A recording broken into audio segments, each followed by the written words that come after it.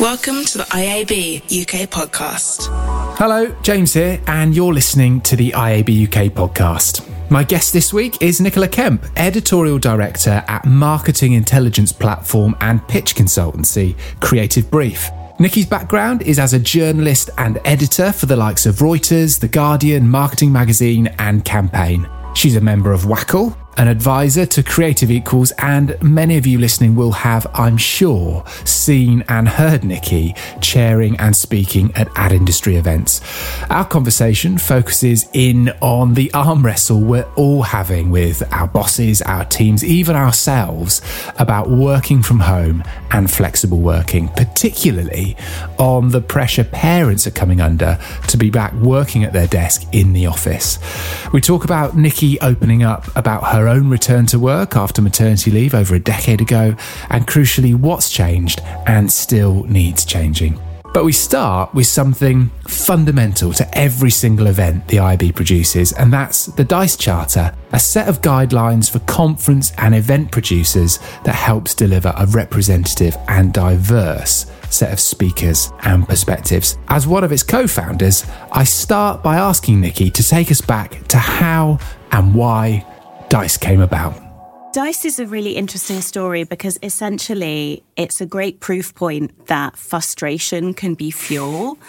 You know, a bunch of us got together and really discussed why we were still seeing so many industry events dominated by white men. And often we would be calling them out as individuals on LinkedIn, saying, have you considered not having a panel? I host lots of panels. I'm often asked to chair panels that are all male panels. And I'm constantly saying having a woman chair, that doesn't mean that you're having a progressive, diverse panel. Also, industry events were getting so boring. It's the same people saying the same things. So there's a real business case for this as well, right? Because it's just dull. But on a serious level, I think when you have a panel that doesn't show the diversity of the industry, effectively what you're doing is you're saying to diverse talent when they ask, is this industry for me? You're saying no. So it was really Amy Keane that was the engine of it all because she is such a great change maker. Cindy Gallop has this great quote, which is, I communicate through demonstration. Right. Like, I don't write a blog post about it. I go and do something about it. And I think Amy's very much like that. Yeah, 100%. She does drive a lot of change. So she got us together and it was a really quick process. We created a really simple framework. James Watley, who was at Digitas at the time, but now is at Diva, which is an amazing agency actually in the gaming space. You spoke love at that. our gaming upfronts last year. Yeah, fabulous. Such a smart person. And he really helped get together a framework which is really just based on the Equality Act, so the protected characteristics within that. And our aim was a real simple one. It was just, let's show conference producers what good looks like. And let's do it in a way that is super inclusive.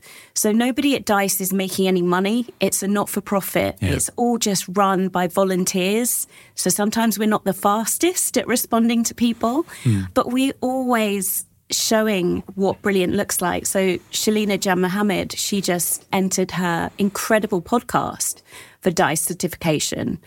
And I learned so much from actually just reading her entry because what she'd done is she'd set out at the very start to really think about diversity in a holistic sense. Everything from accessibility to, am I paying my guests? Like all these different things.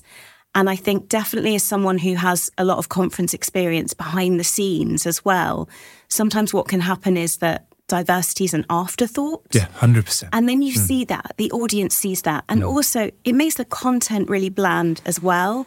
So I think with DICE, what we really wanted to provide was a real open source resource. Yeah. And I know not everyone is on the same page with this. And I know some people are quite aggressive actually when you say, you know, this is another all white, all male panel. There was a panel last week on the future of journalism, which I think had like 4 Matthews saw it on LinkedIn. Ridiculous. And it's really important because I think if we want to make a better, more inclusive industry and less boring events, then really we do need to embrace diversity. And I think there's a lot of different levers for change. And we've really seen in DICE that actually a really key lever for change is the people appearing on the panels, the sponsors. Yeah. It's not just about the conference organisers. Yeah. If you're a white male CEO and you're on a panel with 4 other white male CEOs, and there's some conferences that do it year in, year out, then you're part of the problem. 100%. So I think with DICE, we've been really lucky because we've had loads of support from, and we've been given free media space to run advertising campaigns, which has been incredible. And we've got loads of volunteers that help. But really is a collective effort. And that's something that's really important to us. The other bit is I never get the sense that you want to, and perhaps I've seen it written, you don't want to be like the diversity police.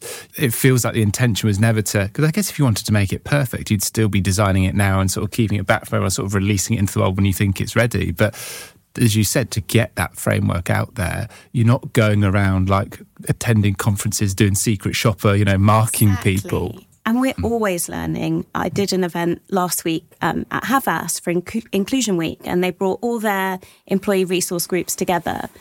And actually, the panel, they made some really, really great suggestions. So, for example, saying your pronouns at the beginning of a panel, describing yourself for people who are visually impaired. And all these things are really great because actually a lot of events are hybrid now. Yeah. So you're just thinking more generously about who's at home, who's in front of a computer, who's in the space, and also what messages are we sending out. Particularly at the moment, the political ecosystem is very sharp-edged. Yeah. Like, how are we actually being allies to different communities? Yeah, goes without saying, it's incredibly important to us. I remember when we did our leadership summit, perhaps it was the last one before COVID, the first one after it in March, and we had it written out, literally very intentionally go through, and it's something that Tom, our head of marketing, that's his thing. He's holding people to account on it. And we've also got to think about when we, the IAB, are going out and doing stuff. Like, I don't want to be in Amy Keane's LinkedIn feed as part of a panel. It's not the reason I'm saying, no, I'm pushing back on it. Like, why are we making all of this effort to kind of do it and then me to go and do something where it's not? So I love your point on whether you're a sponsor, whether you're going to attend it, whatever it is, it can't just be the event producer who, not excuses, but it might not be an intentional thing. It's just that they're trying to do lots of things and they haven't thought about it. So I think anyone who can, I feel like that's the only way it kind of gets better if we're all kind of chipping 100%. Away at this thing. And also the other thing that I think it's really important to be honest about is I've spent 2 decades in journalism. I've spent a lot of time doing conferences. And actually, I find that men say yes 80% more than women. Yeah. I have so many conversations with incredibly talented, accomplished women who are telling me that they don't have the required level of knowledge to appear on a panel. Whereas I will sometimes have men who don't really know that much about the topic that are like, I'll give it a shot. Why not? Just winging it. Of course I'll do it. There's sort of something hardwired within me, which is like, well, yeah, you obviously think I'm the best to do it because you've asked me. There's no seed of doubt there.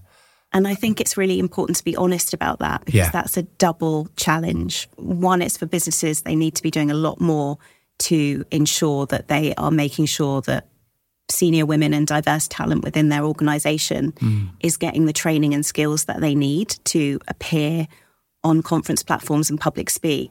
And secondly, it's just that empathy with conference organisers. Yes, it's harder, but it doesn't mean it's not important. Yeah, totally. Really important. Yeah. Let's switch gears from DICE to another, something else we're very passionate about, which is working from home, returning to work. There can't be anyone in the industry who isn't wrestling with this at the moment. Every week there's a different headline about what company or agency is doing policy-wise. This lovely utopia I think we had when we first came out of lockdown, that actually we've realised we can do our jobs whenever we want, feels like it's in a bit of a different place now. Talk to me a bit about where you stand on this, your interest. Where does that sort of passion come from around all this? Definitely. I think this is such an interesting and important topic. I'm lucky enough to be part of WACL, Women in Communications London, and during COVID worked on a flexible first framework, which is a open source tool. It's completely free. Anyone can download it from the WACL website.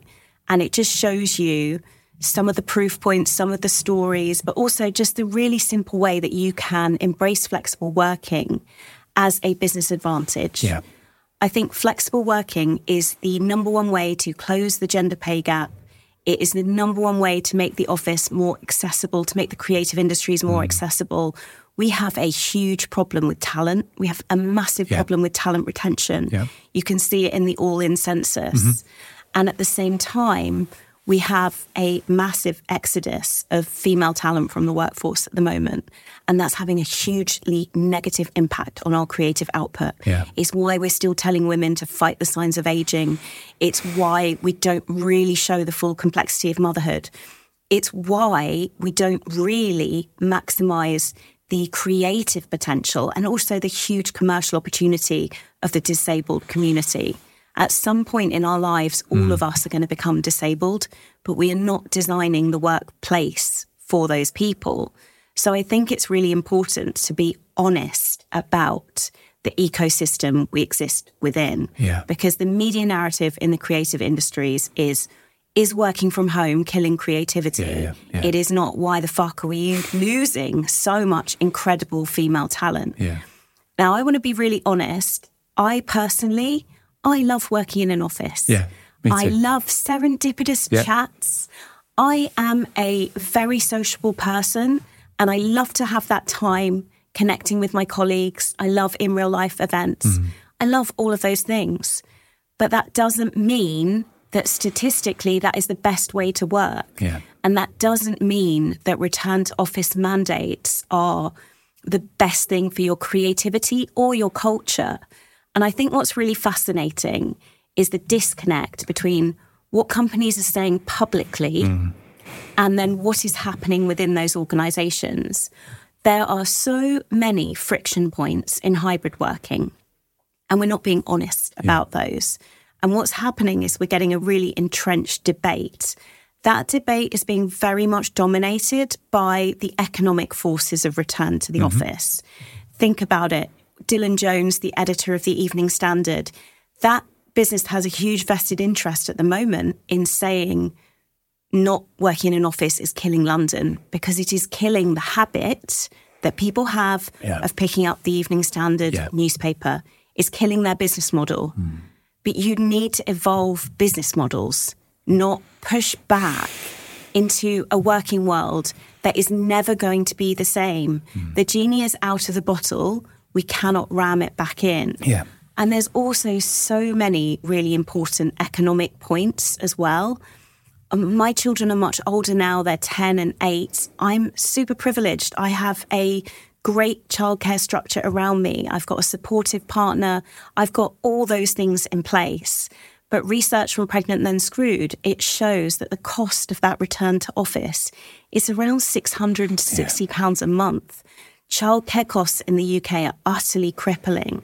And I feel the same about CEOs who don't understand the cost of childcare as I do about politicians that don't understand the cost of a pint of milk. Yeah. And I think what is absolutely fascinating, particularly in the creative industries, is you have a lot of founder-led businesses, or you have networks run by people who have really big personal brands and they have a real power on the organizations that they run. And there's a bit of a ME-EO culture.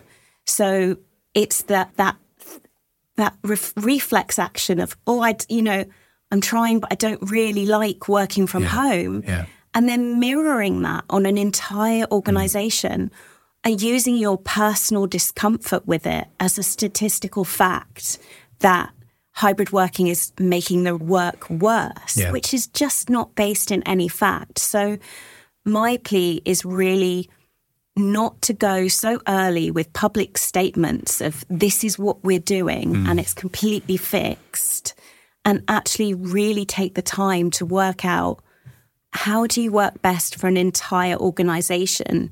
Who are we losing in this?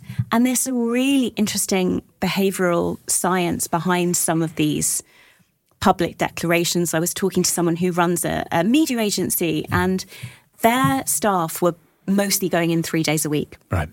But the mandated days were 2 days a week, When they changed that to mandating you must go in on these 3 fixed days, the number of days people went in went down. Wow. So there's a massive gap between what people say publicly and what's happening within their companies.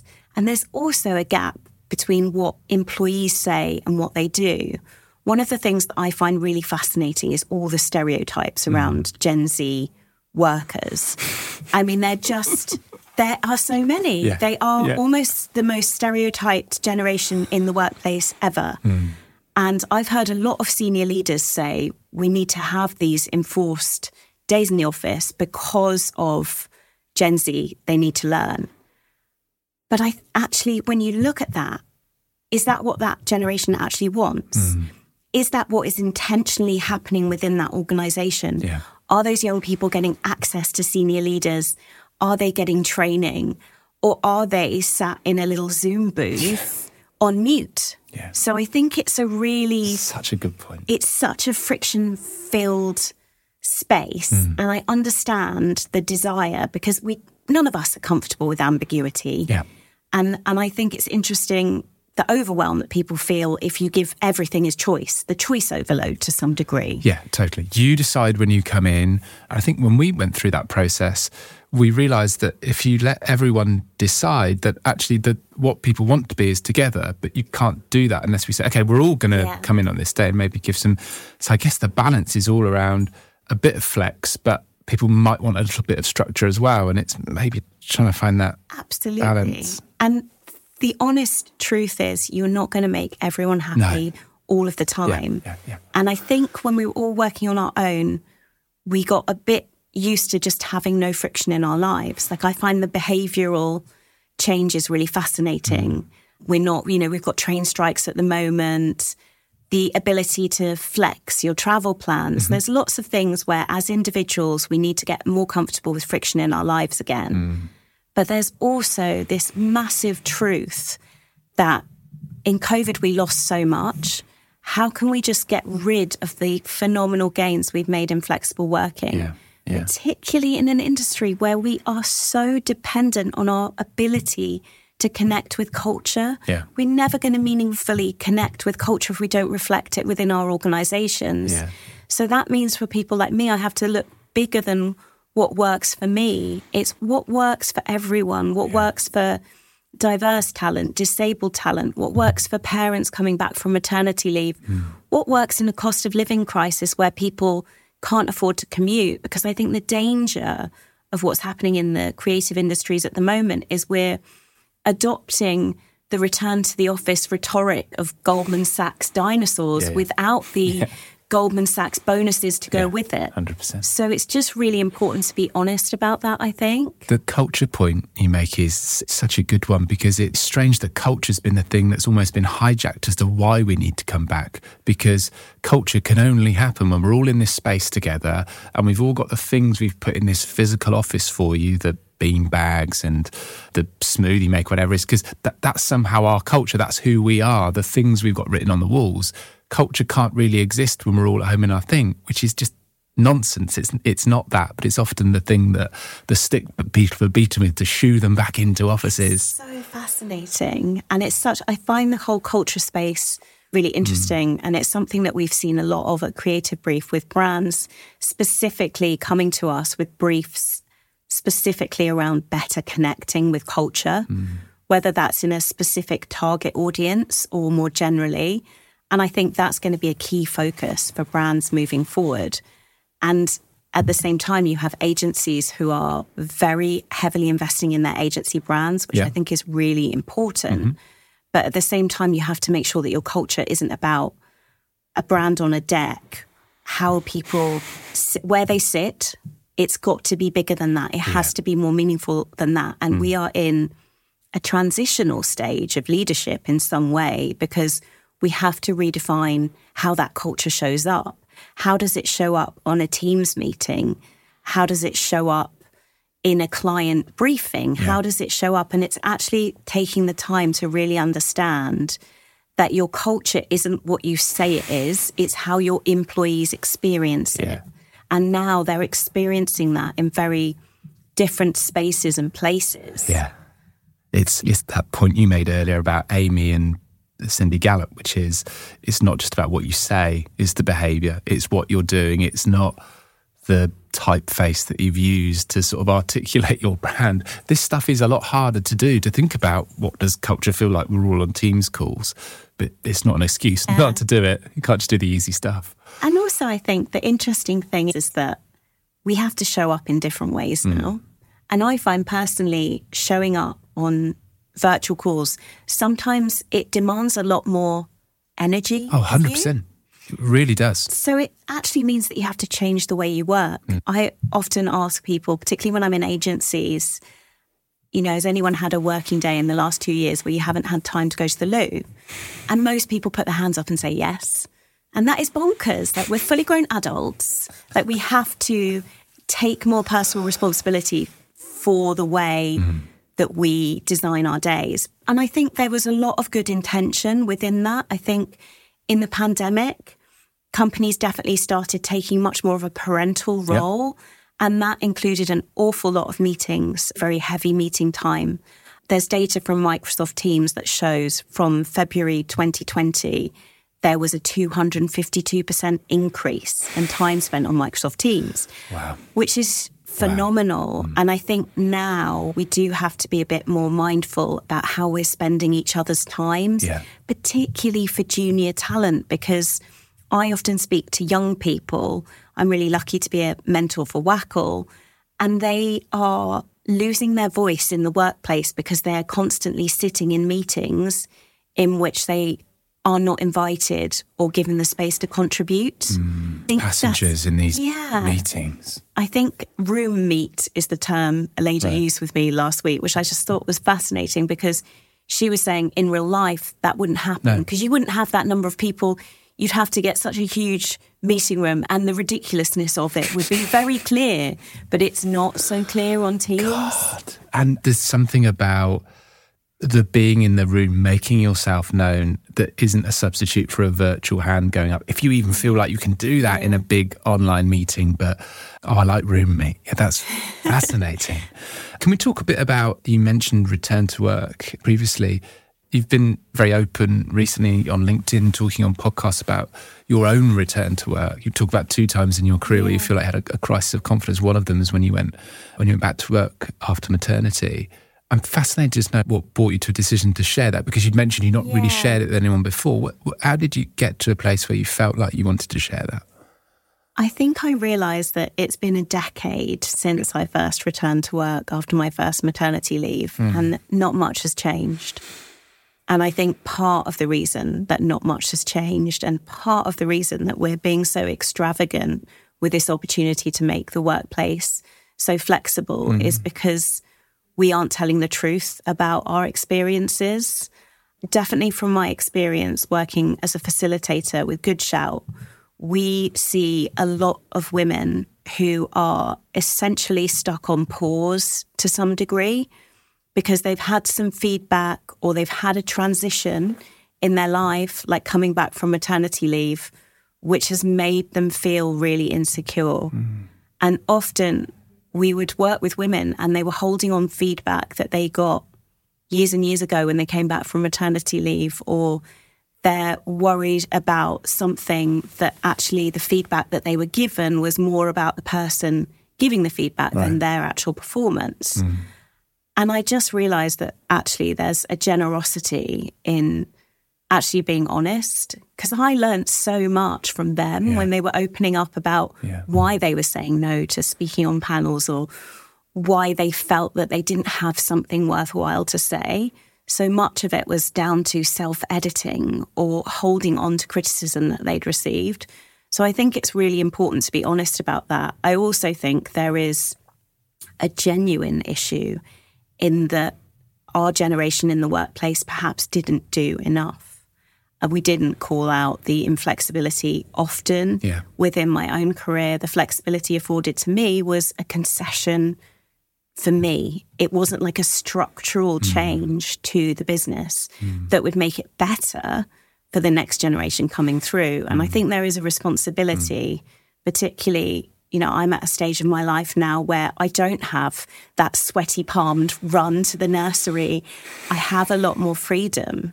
And I think when you're in the thick of that fog of returning to work, particularly now, I mean, the UK is facing a childcare crisis. 100%. It's the second most expensive country in the world. Structurally and economically, it's actually harder now than it was a decade ago. The only difference being the flexible working gains of COVID, which we're pushing back so hard against. So I think it's really on the people that have been through that to be honest about that, because the majority of people who've been through that statistically are no longer in our industry. The biggest voice is the voice that's no longer there. So I think that's quite powerful and quite compelling reason to actually challenge some of this thinking, even when it costs you something. And it does, it really does. Everyone I know that has spoken publicly about this has had some form of feedback which effectively is dialed down the working mum. So it's definitely not without its sharp edges. I think it's really important to be equally honest about the cost of speaking up as well. You said that when you came back, you felt like you were effectively on mute. Did anyone around you recognise that in you? Were there other returning mums who saw that in you? Were there people you felt like, did you know it yourself at the time, or is it only on looking back now you can see it? I think looking back on it, I have a lot more perspective. And that's something that I would really share with people. And I was so lucky because I had incredible female editors that were getting rid of those sharp edges for me, that were saying, have you considered doing this? You could flex your hours like this. Like they were so committed to making it possible for me to transition back into the work. And also keeping in touch days. I did things like speak on panels and like keeping in touch days. Like they took every opportunity to make that transition as good as it could be. And I still found it hard. So when I think about that, I think, wow, what are we putting in place for people coming back now? Like, what are we doing differently? How are we creating that space for people to feel heard and supported? And I think it was interesting at the time because my second maternity leave, I left and I came back to a new magazine, and I was working on a magazine called Campaign. And I was reading campaigns before I came back because obviously I hadn't worked on the magazine previously. So I wanted to get into the content. And there was an interview with Sir John Hegarty in which he explained that the reason why women weren't making it to the top of the creative industry was because they went on maternity leave and then they lost their relevance. The industry moved on and they didn't, obviously. People stopped having babies and didn't need consumable products for children anymore. But at that stage, that was presented as a completely normal thing, an acceptable thing to say. Nobody said, hang on a minute, that's completely batshit. Have you heard of Jessica Ennis-Hill? It just sort of was allowed to just sit there, just as unchallenged. And I think that's the bigger point as well in terms of the industry narrative. And we still perpetuate those stereotypes that women are dropping out, that women are less ambitious after they have children. And I think that side of things is really suffocating, regardless of what brilliant policies your individual company or your line manager might have. And that is the number one thing that I would say to anyone, is that the biggest impact on your return from maternity leave is your line manager. And we are in an industry devoid of formal training in management. That is having a really negative effect on women's careers, because when I look back over that time, it was the compassion of my line managers and editors at that time that built a bridge over all my personal insecurities. So I think that side of things is really important. And I think the truth is we're all so busy. It's the sharp edge of that hybrid working we were talking about before. If you've got a day where you don't have time to go to the toilet, how the hell have you got time to think about if one of your team members returning from maternity leave is having an okay day? So I think really looking at formal training options. Good shout. We're launching Good Return, which is to support women back to the workplace, really having that intention of setting that person up to succeed. And also looking at the broader media narrative, setting that person up to succeed is not sending out press releases saying that your working patterns are this. Yeah. When actually flexibility, particularly in that transition period, is so key to creating a system and structure in which that person is able to thrive. Yeah. How can people learn more about the Good Return? So on the Good Shout website, email me, nicola@goodshoutcommunity.com. Great. We have lots of different training courses, but the Good Return is something I'm super, super passionate about because we need those women to stay. We need them to stay. They have a unique point of view. They've just gone through this huge change in their lives. Yeah. And we talk about transformation. Yeah.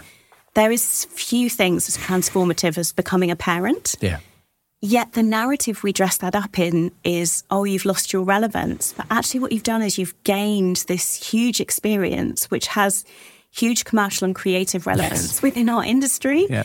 So we really need to challenge that as a community, as an industry, and do things a bit differently. There was a story in the Times at the weekend I was seeing getting lots of traction on LinkedIn about dads getting a raw deal in this as well. That was Dads. such a great article. And I think this is such a huge area of development. I think there's some really good things happening in this space. But the truth is shared parental leave is not a great piece of legislation. Yeah. I think the tendency is to blame the dads and say, oh, they're not taking it up, it's their fault. But it's just not a piece of legislation that is built to get people to do it. It's just 100%. built to tick a box. Yeah.